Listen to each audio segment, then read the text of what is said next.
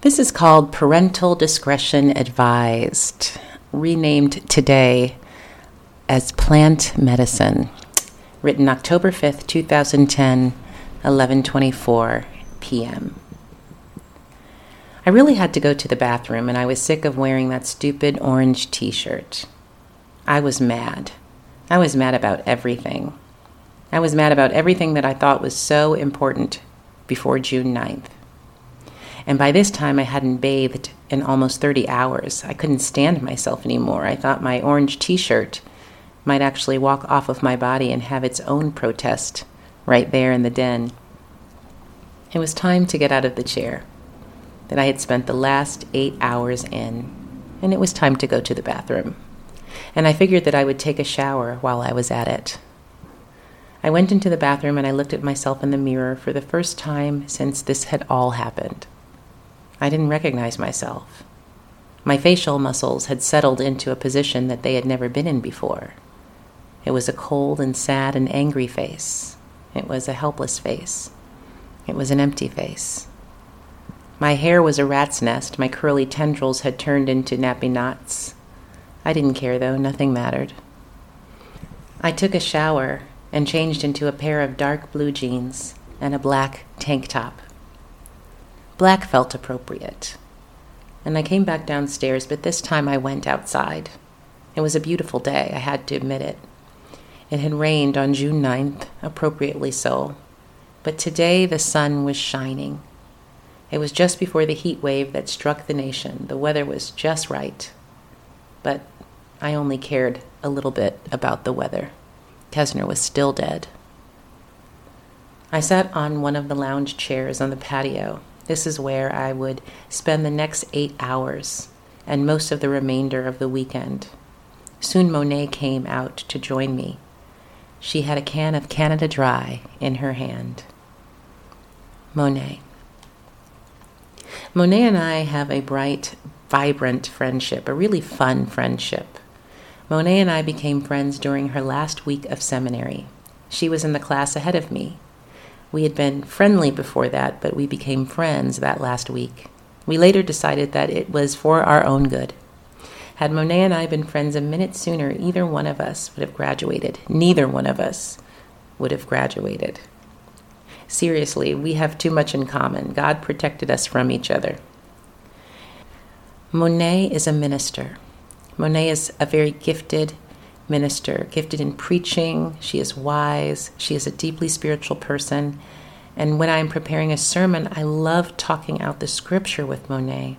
She is always showing me something new in the text. She also has a health ministry. She's beautiful and strong, and throughout her career has led health initiatives in the church. One of the greatest gifts that she has ever given to me, though, was that she helped me to launch a project 10 years ago, more than 10 years ago, called the Vagina Project. She was working for an historic Baptist church in Brooklyn and received a grant to promote HIV and AIDS awareness. Monet was the administrator of this grant, and she called me up one day and said, I want to get a group of women together. I want to make vaginas.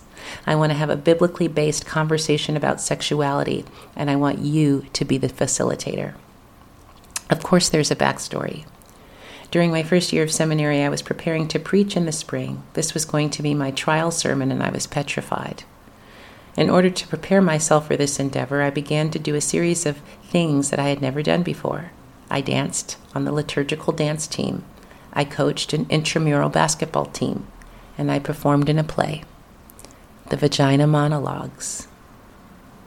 And the last week before the play, the director asked the cast members to create a visual expression that captured the experience of being in the performance.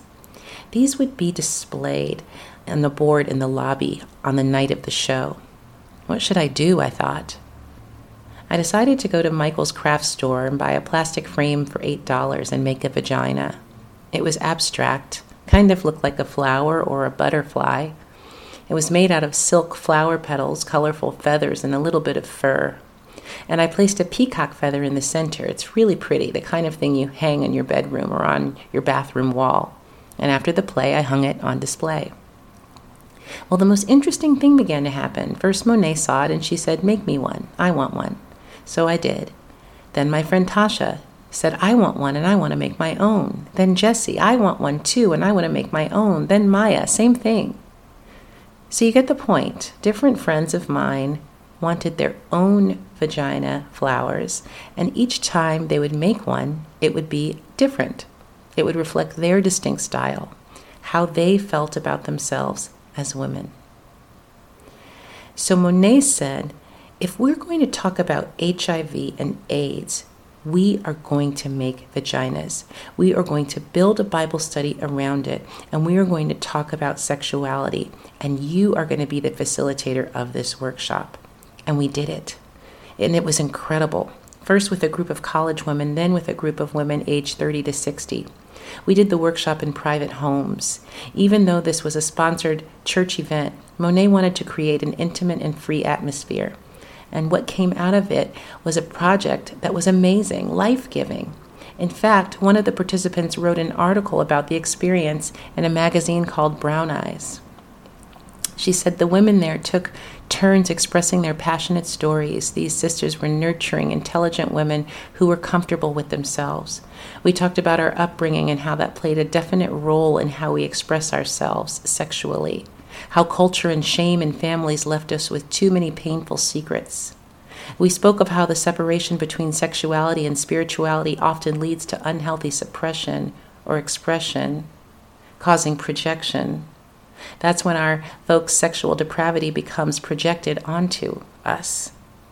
We discussed the 3 women types that have been imposed onto us, the mammy figure, Sapphire, and Jezebel.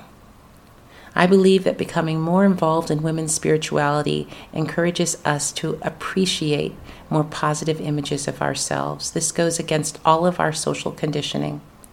Our vaginas are to be recognized and held in the highest regard, first by us, then taught to whomever we choose to invite. We need to uphold and project healthier thoughts towards that part of our bodies, the place where life finally emerges. Our bodies are sacred, part of nature, and deserve to be loved and cared for as part of the divine. This is a quote by Yendis Nefer Adam in Brown Eyes magazine, March 2009. Monet had taken my little underground ministry and had the audacity to go public with it.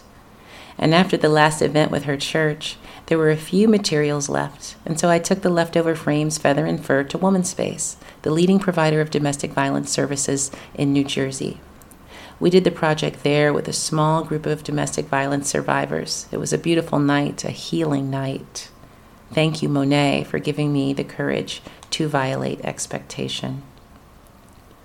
So now you have a sense about Monet and our special fun friendship. She is wise, deep, bold, and gentle, and I am lucky to call her friend. And there we were, together at the country house. I was sitting miserably in a lounge chair on the patio, kind of like a rag doll, weak, sad, angry.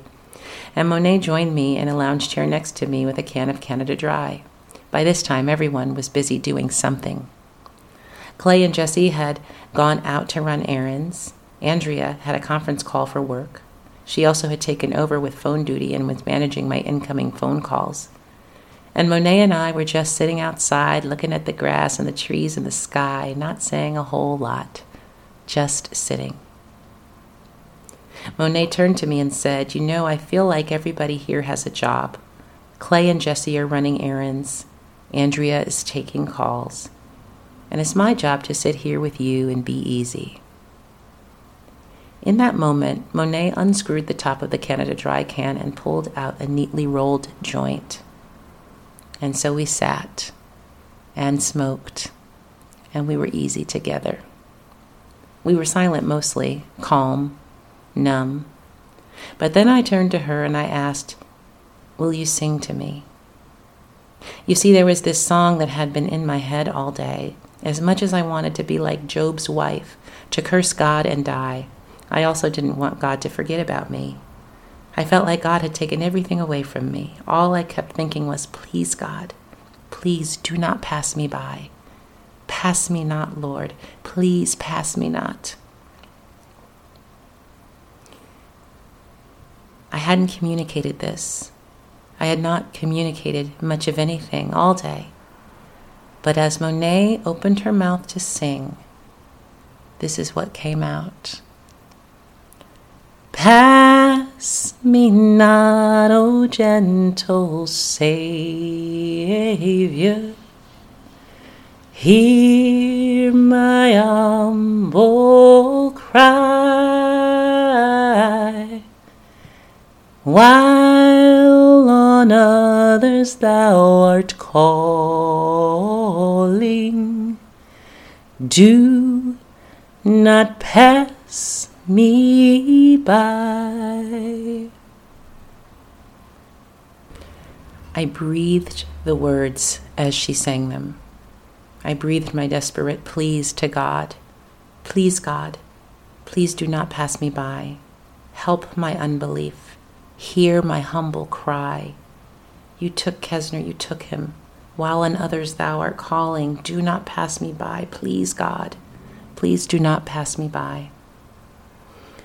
I was breathing these desperate pleas to God while she sang, please help me. Please help my unbelief. That moment was so real, so authentic. I was at God's throne of mercy, and for a moment while Monet sang to me, I did find sweet relief, just for a moment while she sang. I sat and I cried and I breathed while my friend sang me a healing song. Thank you, Monet. So it's, this one's making me a little teary, actually, thinking about this and the relationship that I have now with plants. It occurs to me now that this was ceremony. So the joint that Monet pulled out of her Canada Dry can was, it was cannabis, it was marijuana. And I can remember for years being ashamed of that, being ashamed that cannabis and marijuana is a part of my life, because it has been labeled a drug. But as we are evolving as a society, as a world, as we are being introduced to different kinds of medicine, as my own journey has taken me to parts of the world where plants like cacao are used in ceremony to help to broaden our perspectives and heal our hearts, minds, bodies, and souls, my relationship and my thoughts and feelings about cannabis are changing. They're evolving. And so as I look back at that moment, my friend and I sitting outside in nature with the use of this beautiful plant that was there in that moment to provide comfort and to ease the difficult feelings. Also the use of song and silence. So we were sitting in silence, and then out of the silence came song. That is ceremony. That was an invocation. That was a healing moment, and I'm just so grateful for that. That I'm just so grateful for that moment in particular, and that particular friend for being so open and creative and in touch with what was needed in that moment. I love you.